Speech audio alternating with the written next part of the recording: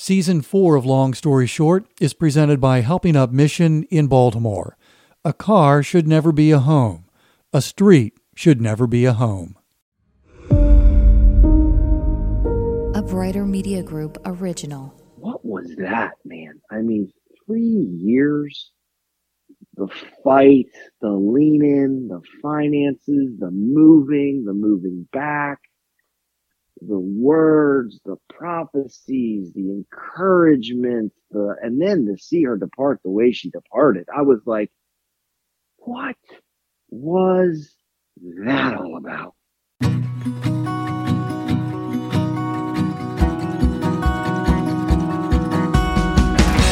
Welcome to Long Story Short, a podcast about living an intentional life. I'm David Paul. The day after his wife Nikki died, Steve Healy started asking some hard questions. 4 days after her funeral, he started searching for the answers.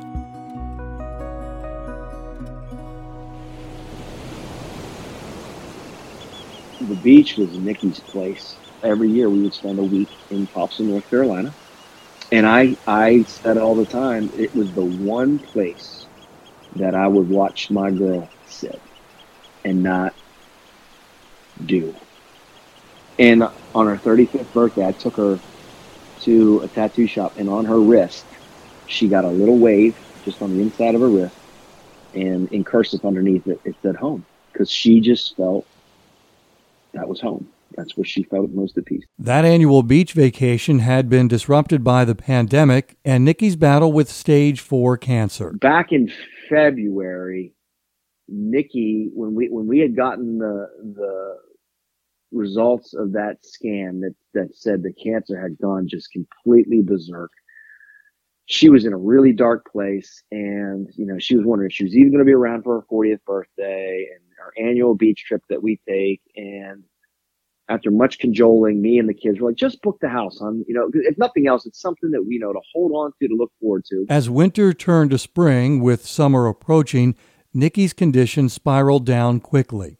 The Thursday prior to her passing, I can't believe we held on to it this long, but I mean, that's where we were. We were just in total, like, I can't believe this is happening. The Thursday before she passed, it was like, we can't go to that house. So I had gone ahead and canceled it and just told them, listen, if you'll work with me with any kind of refund, that'd be great. If not, I'd hate for the house to go, because it was a really nice house, because it was her 40th and she got a real nice house. So I said, if there's anything to do for a refund, but if you can, it's a beautiful home. I hope you can rent it out. 5 days after Steve canceled their beach house in Topsail, North Carolina, Nikki Healy passed away from stage 4 rectal cancer. She wrote letters to all the immediate family upon her passing, to her parents, to her brother, to her sister, to my parents, to my brothers, and then to us, to the 4 of us that remained, me, Bailey, Ryan, and Everett. She wrote all of us a letter for when she passed. But then for like the kids, she wrote letters for, on your 18th birthday, on your 21st birthday, your first real breakup, your first real job, when you find out you're pregnant. She wrote them all a stack of letters, and she wrote me 4. One for when she passed. She specifically said, you're tired, Steve, and you need to go away. Please go to the beach. Please take the kids. Please cry together. Please hold each other. Please talk. Please go to the beach. The day after Nikki died, Steve contacted the rental company and found out the house was still available.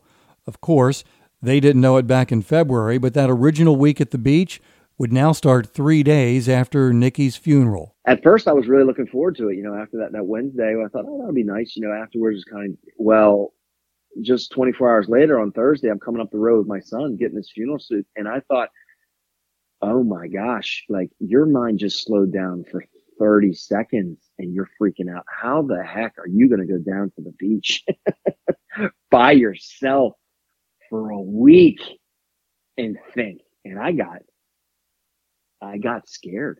That concern about being at the beach, just the 4 of them with lots of time to think, never fully resolved itself before they left. Sammy, told me, PJ told me, hey, you get down there and you're just not right, or you need someone to come down there and let us know. I think everyone was eyes wide open a little bit with like, okay, you're going away? All right, let's see how this goes. Sammy is Sammy Foster. senior pastor of Lighthouse Church in Glen Burnie, Maryland, where Steve is the executive pastor. I was concerned. I felt like it was a lot fast and a lot meaning that he was going to go to this massive home 8 hours away and be there within his own echo chamber. And I know Steve went there to do work. I just didn't know if he had the capacity to do the work. And so I said, hey, if you get down there and you got to come back the next day, man, hey, don't think it a failure. You can only do what you can do. But Steve stayed the course and kept moving forward. He hit the first speed bump before they even left. All those prior beach vacations, Nikki took care of the packing. When it came time to get everything together, her sister Jackie goes to the same beach, just different time of year. And I reached out to Jack. I said, hey, do you have like a beach packing list? She's like, I got you. You know, things that sometimes dads don't think about, like don't forget Everett's nebulizer in case something happens down there, or the allergy medicine, things like this. And I wrote up, this is what I would pack if it was for my kid. This many shorts, this many this. Just the silly things that you don't really think about. And it was a lifesaver of a list that I just walked around my house like a scavenger hunt and put this stuff together. And we did really, really well. Where we really did really poorly was food. I got everything we needed. Don't get me wrong. We did well when we got down there. We only went out to eat one time. But there's no way my wife spent what I spent on food. I was like, oh, I found out after the fact. I was like, this is why you don't buy name brand stuff. This shopping cart's expensive. So I learned the hard way about how to food shop. Friday, June 24th. Steve and his 3 children, Bailey, Ryan, and Everett, headed off to Topsail, North Carolina. They took 2 cars. Steve and Everett were in the van with all the stuff. Bailey and Ryan followed in their dad's Jeep. They left late morning to avoid the worst of the D.C. rush hour, which meant they didn't arrive until dinner time. So we just took that first night and just, threw in some frozen pieces in the oven, and unpacked, and walked along the beach, watched as the sun set, played a game of Uno together. Turned in a little early because we were all still pretty whooped, and we crashed out.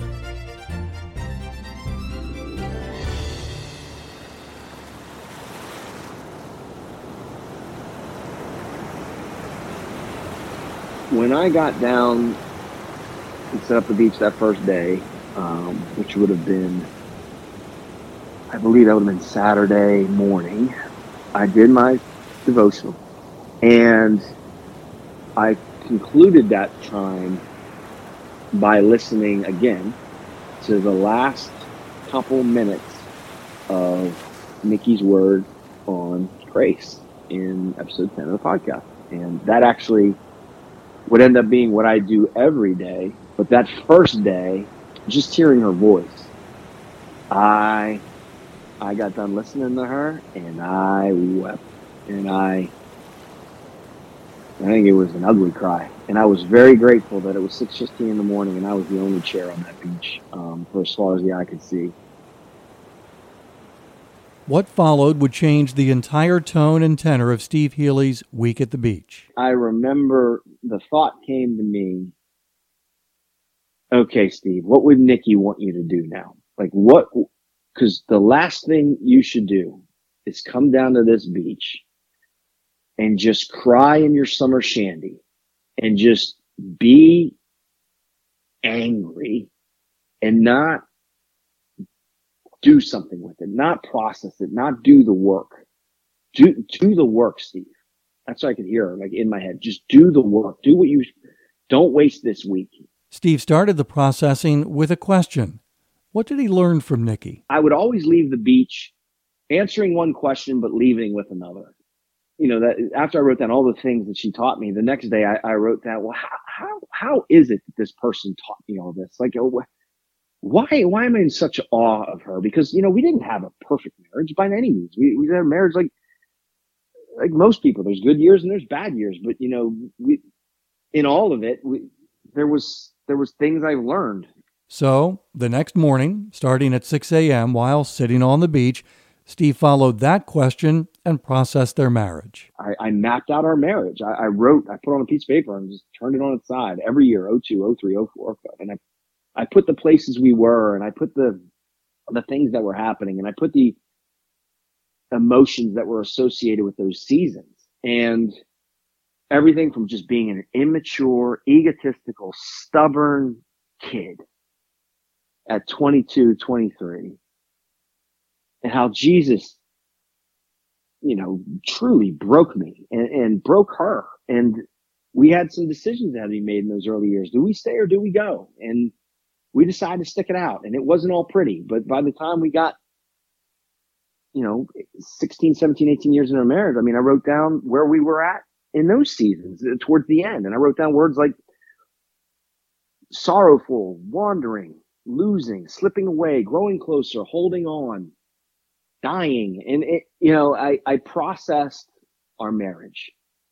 While Steve was spending a couple hours on the beach every morning working through his questions and sorrow, the kids were also working through things themselves. Like I said, Nikki was a writer. She was a journaler, and she not only just wrote to herself, journal for herself and Jesus and wrote us letters, but she going with each kid. She actually had 2 books with each kid. One book was a back and forth book where she would write a letter and give it to them, and they would write in it and they'd hand it back. It was pretty cool. But then she also had these, she called them baby books, that she started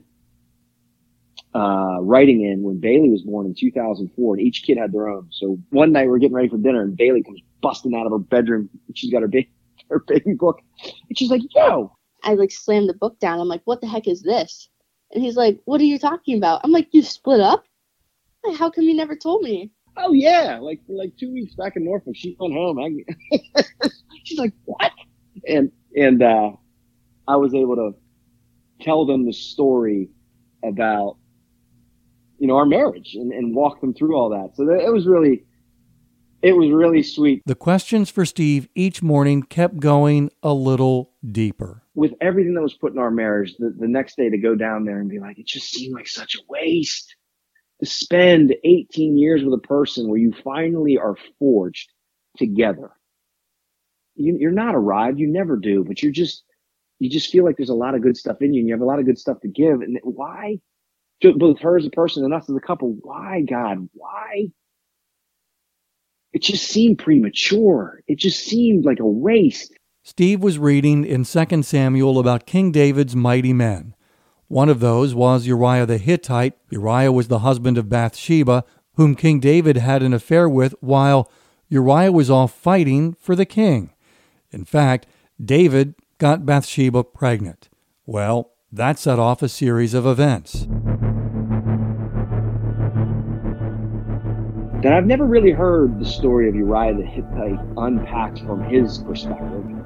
I just tried to look at it from his scope. Here was this man that was so faithful to his king and so faithful to his God and so loyal and so obedient and obviously so fierce in battle because he was one of David's mighty men, that even when he was brought home, when David tried to hide his sin and David tried to send him back to his wife and give him good food and get him drunk and be like, "Hey, go home to your wife, man. You're on a little R&R from the battles."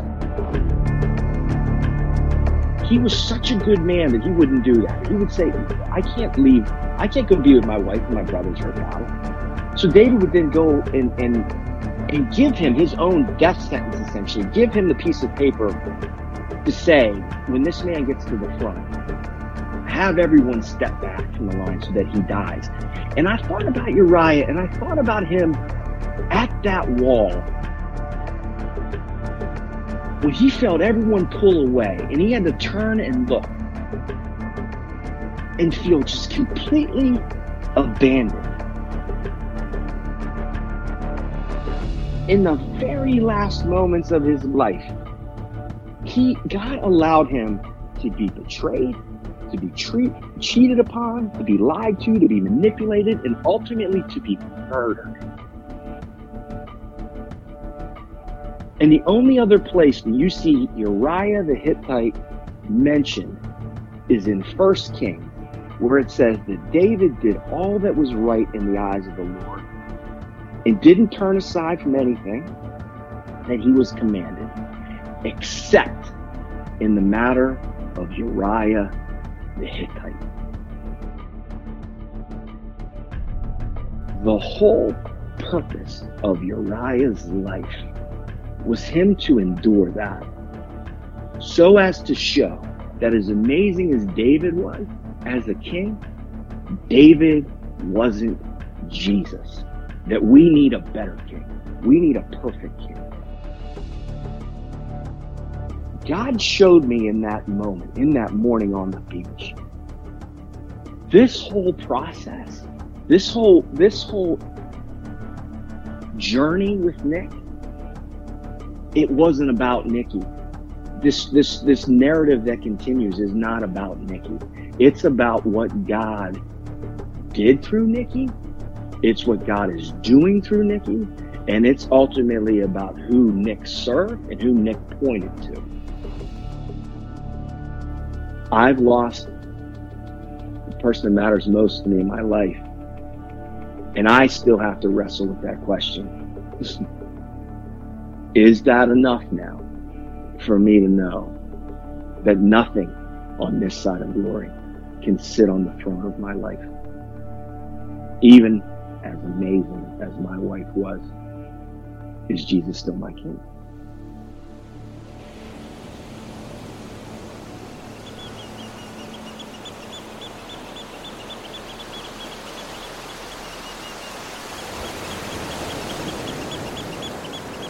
Thursday morning, the sky was like on fire as the sun was coming up. It was a beautiful, beautiful sky. And we walked down there. The kids were quiet, but they got up. They were up and ready. We walked down there. I said a very brief prayer. I asked if they wanted to say anything. They said they did not. I walked out to the first edge of the breaker.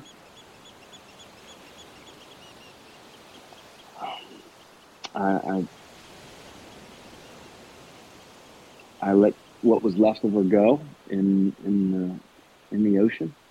When we scattered her ashes, that was really hard because to me it was like she's like completely gone. That was kind of just the solidifying of like it actually hitting me of like this person is now like no longer even here. Like you don't have anything.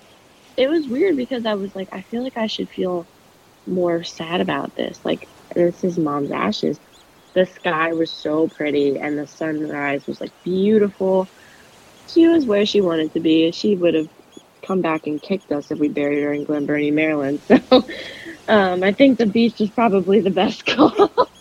I came back in and the kids went back up and I stayed on the beach that morning with the urn. And when my quiet time on the beach was over, I took a handful of beach sand and I put it in the urn and I took off what were our beach wedding bands. I had worn them the whole week down there. It was actually, Nikki was so emaciated towards the end that she couldn't wear her normal wedding bands and engagement rings, so she had one of those rubber bands that she would wear all the time. That was what she'd wear at the beach. I did the same. I had a little black rubber wedding band, and I'd been wearing both of them on my wedding finger that whole week. I took those off and I put them in the urn, brought it back up, and that was the end of that. If you're facing the loss of a loved one or an overwhelming challenge, the toughest part is often asking for help. In Baltimore, there are a lot of people who need our help. It's no secret that our nation's drug problem is especially bad in Baltimore, where it's estimated that 1 in 9 people are experiencing addiction. That's 50,000 people. We call it a drug crisis, but it's really a crisis of despair. People are hurting and they use drugs to numb the pain. But the consequences are devastating. Many are living in cars or even on the cold and violent streets. But a car should never be a home. A street should never be a home. Helping Up Mission in Baltimore offers long-term solutions.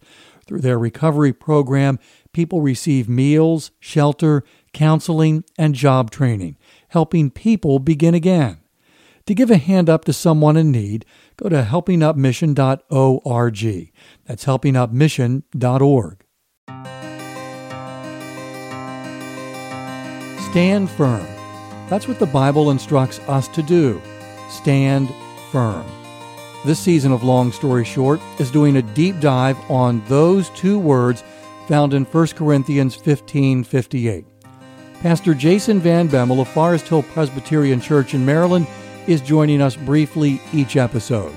He says hope is a crucial element to standing firm and points to another verse, Isaiah 40:31.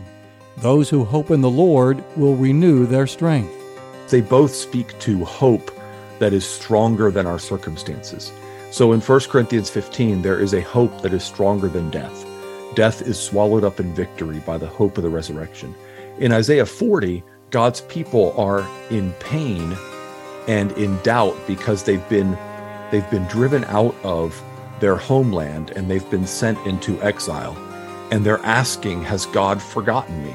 Pastor Jason says the answer is no, because we serve a God who is faithful.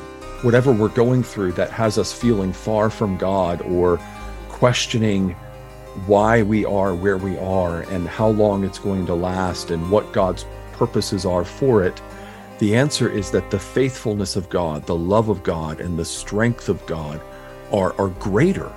They're so much greater than whatever circumstance we're in.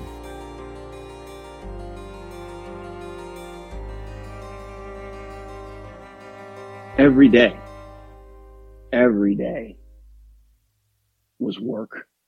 I would walk off that beach every day, whooped at 8:00 in the morning. And the last day, I finally got to a place.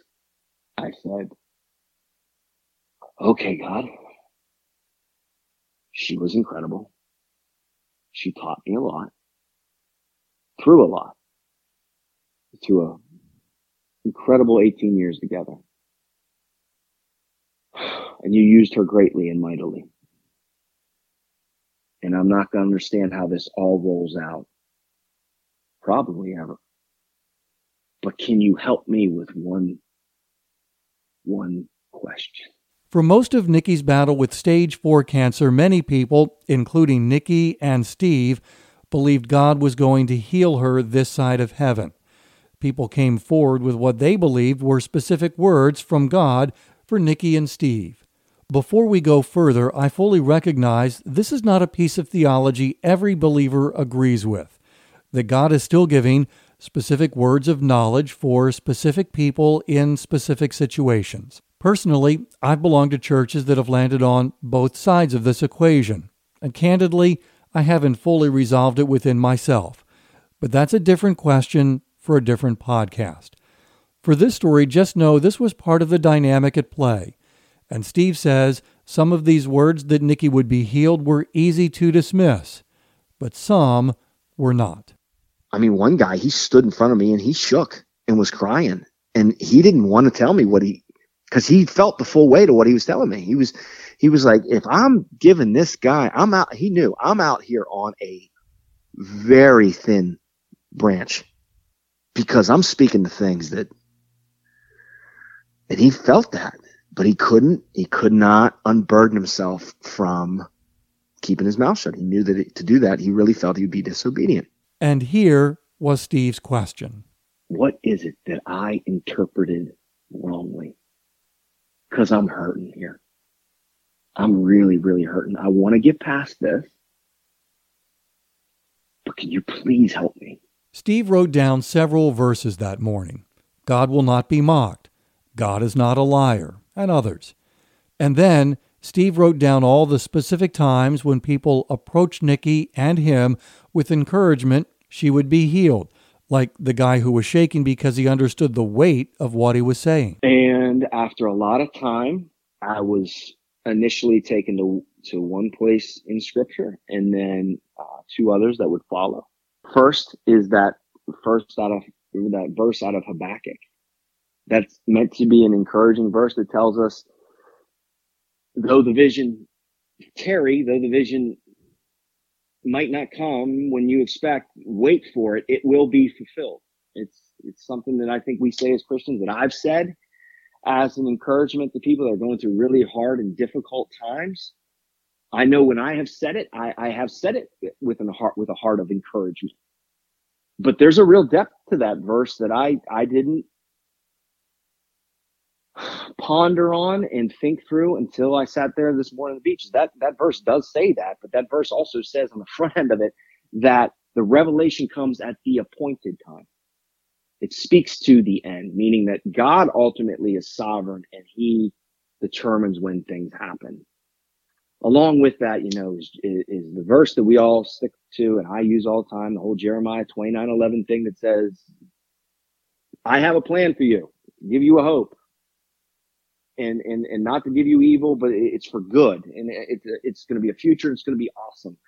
The thing about that verse is that you got to understand that verse, that's spoken after he tells the people, hey, by the way, you're going to be in exile for 70 years. So that morning on the beach, I was able to, again, know, hey, all these words that were given us, that said, Nikki, when Nikki was told this was going to be your last Christmas with cancer, it proved true.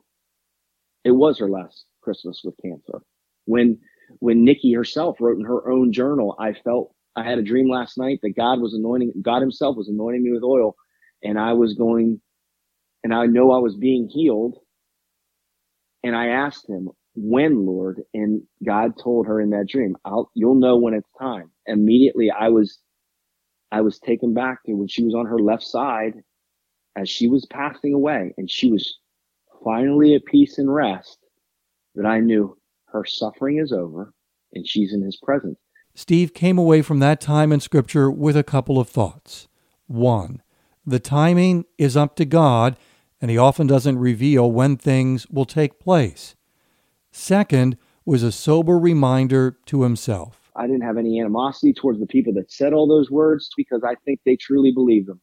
It's just when it comes to those things, I was just once again reminded, I got to be real careful when I say, thus saith the Lord. After his time on the beach wrestling with this question, Steve felt a release and also gained a deeper understanding that not everything can be fully understood, fully resolved. So I said, okay, Lord, I hear you. I'm just going to understand that I just don't understand a lot. While Steve did a lot of work and a lot of processing each morning, they also had some fun as a family. Every day was it was just a really cool day with the four of us on that beach together. The older two, they could sit on the beach. They're teenage girls, so they just want to sit and get sun. The boy, he's never used to being down there without a friend, so I threw about 9,000 baseballs. We took our gloves down. My shoulder hurt so bad after that week because I played catch all week with him. But we had fun on the beach, and we'd be down there all day. And we would come up off the beach, and I'd cook dinner every night. The girls would help. Steve says there was a moment while they were out to eat one afternoon that provided some much-needed laughter. And we're sitting there, and it's just the four of us. And there was just a moment of silence, and Everett being Everett, he didn't like the pregnant pause, breaking conversation. So he looked up at me and said, "Hey, Dad." I said, "Yeah, buddy." He said, "Is it going to be like this for a while?" I said, "What do you mean, buddy?" And he said, just the four of us for a while. It's going to be just the four of us. And I knew what he was asking, but I wanted to make sure. I said, what are you asking me, buddy?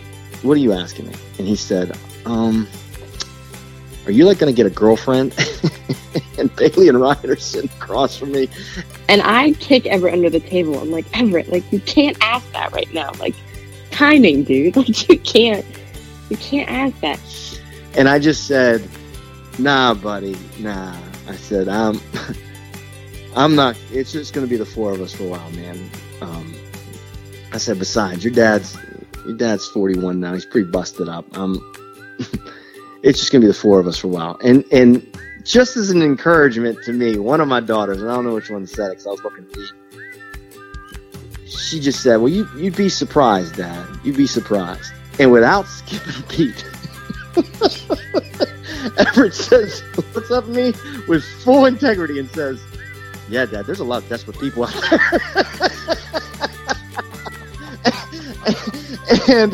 and Ryan looked at Everett and she just looked at him and she said, jeez, Everett. Come on, man. and Everett just said, I'm sorry, I didn't mean that. The concerns Steve felt before the week began were replaced by a different feeling as he and the kids got ready to head back to Maryland.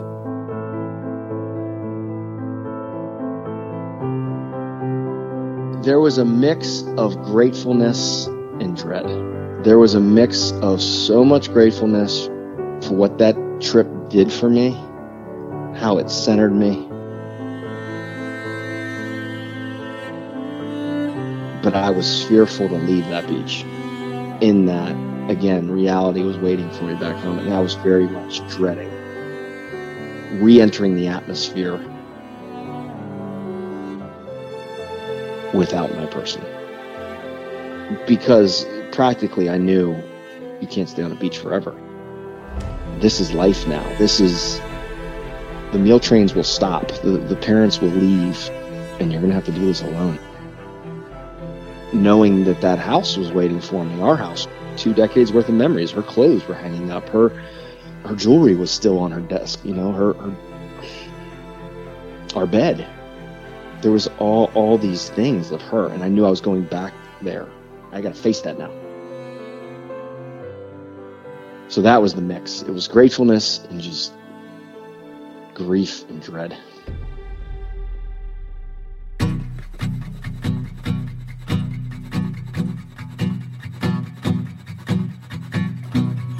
Long Story Short is a production of Brighter Media Group. John Lawhon is the executive producer. Special thanks to Todd Gaddy, Caroline Burke, Aaron Branham, and Laura Ahn. How did Steve begin to navigate that house and life itself without Nikki, going back to work, the kids back in school, and what we often refer to as a new normal? That's next time on Long Story Short. If this podcast is bringing you value, would you consider leaving a rating and review? These are important as others discover the podcast and are making a decision whether or not to listen. Your rating and review could be the difference maker between someone moving on or listening. Thanks in advance, and let's reconnect next time for Episode 8 of Long Story Short.